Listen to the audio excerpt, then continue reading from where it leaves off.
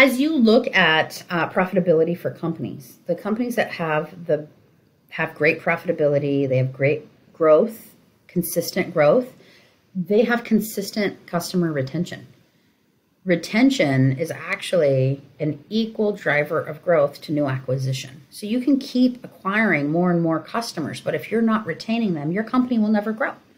And so making sure that you are putting the customer at the forefront of everything you do will lead to retention of those customers, and the retention of those customers helps drive company growth. And oh, by the way, when you're retaining those customers, you're helping them grow too. So everybody lifts, like it's a lift all boat situation. Everyone rises and grows together. If you try to solve for one and the other, and I don't know if you've read this book, it's called The Ultimate Question. It's about the net promoter score of customers. There's a lot of companies out there that are addicted to what they call bad profit, that quick money, right? Let's just do a price increase because we need to cover this 5% gap in our growth. Well, that 5% gap in growth, yes, you solved it with the price increase, but you lost so many customers because you upset them and are overcharging them. And now they've all gone to your competitor. So all you've done is you've got a short-term fix for your earnings call, but guess what? It's not a long-term gain because you just lost a bunch of valuable customers.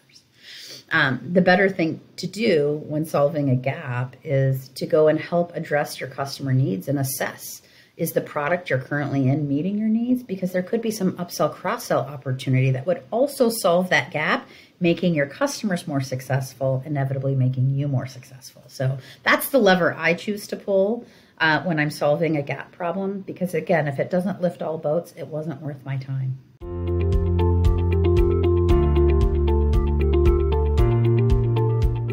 So we're a pretty reactive engine here in SMB at RingCentral, in that the customers are often raising their hand, whether they're filling out a web lead form, calling in our queue, chatting live on our website to inquire about our services or technologies, or maybe I'm purchasing a list of people who I know might be interested in this type of technology.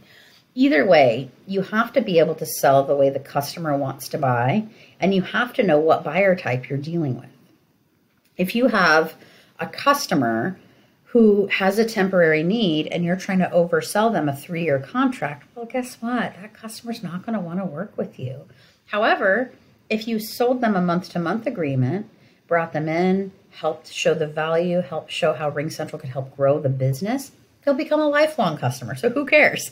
But if you, and I see salespeople do this all the time. They try to oversell. They get on the phone and they blurt out every feature in the tech stack.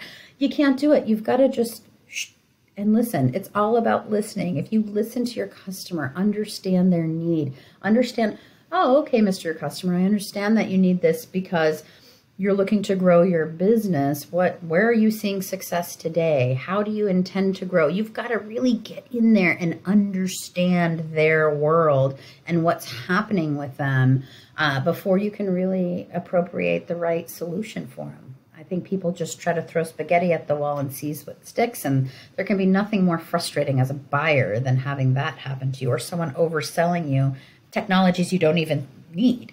Sometimes customers need certain technologies and they don't realize it. You know, you might have a customer with very unique needs and unique, reporting requirements that think that they need a phone service, but they really need our contact center solution.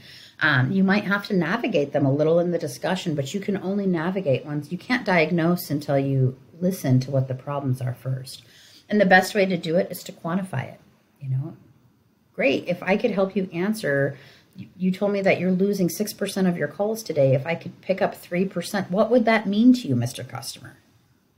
Maybe they say it means I would generate another 100K in revenue every quarter. Great. If I was able to give you that benefit and you could add this additional 100K, would it be worth it to spend this 15K? I mean, who's going to say no to that, right? It has to work for the customer. It can't work for you. And I think more often than not in sales, a lot of times people are so passionate about the technologies they sell. They just want to shout from the rooftops, but you can't. You have to be more reserved and take a position of listening and advising. And in that, you will find meaningful relationships within your customers. You will get referrals. It's just such a fun thing to be a part of. And it's almost contagious, right? Success breeds success. You've created a successful customer who now wants to share with 5 of their friends, and now you get to create 5 more successful customers out of that reference.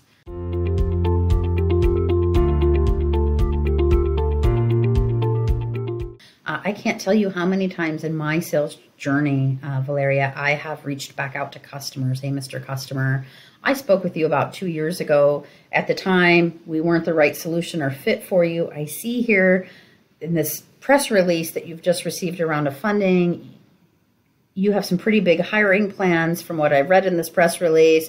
How are you going to tackle that? What is the timing of that? Is now a more appropriate time for us to connect? If you take really good notes and you track your customers, you can become a trusted advisor to them. It's about being in the right place at the right time in that customer's journey. But you just have to align and time your solutions to their needs. Their needs may not always be immediate. They may be further out. You might talk to somebody who has no money to do anything today, but fast forward, they've done it and they've gotten their company off the ground and now they're going to grow. And now's the time for you to come in and advise and consult and help them achieve their growth goals.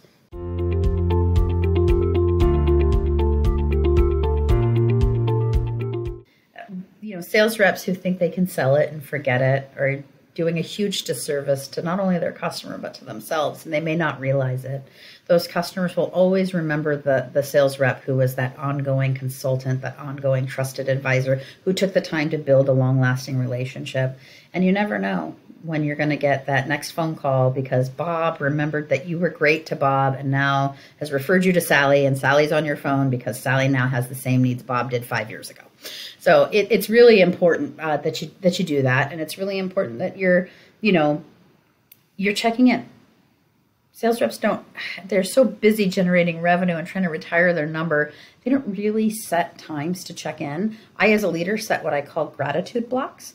I have blocks in my calendar every week, and in that hour, I will kind of reflect on the previous week, and I'll reach out to people internally who did some amazing things, and I'll just express my gratitude in that gratitude block. When I was a seller and I was on the phone selling myself, I had similar blocks, but they were just customer check-in blocks, and I would take my target accounts or key accounts or people that maybe just hit a soft spot here for me, and I just want to check back out and see, did Samantha's granddaughter get born? You never know what you're going to encounter as you meet so many great people in sales. But it's good to keep notes, and it's good to set blocks of time for yourself to go and check back with your customers and see how they're doing.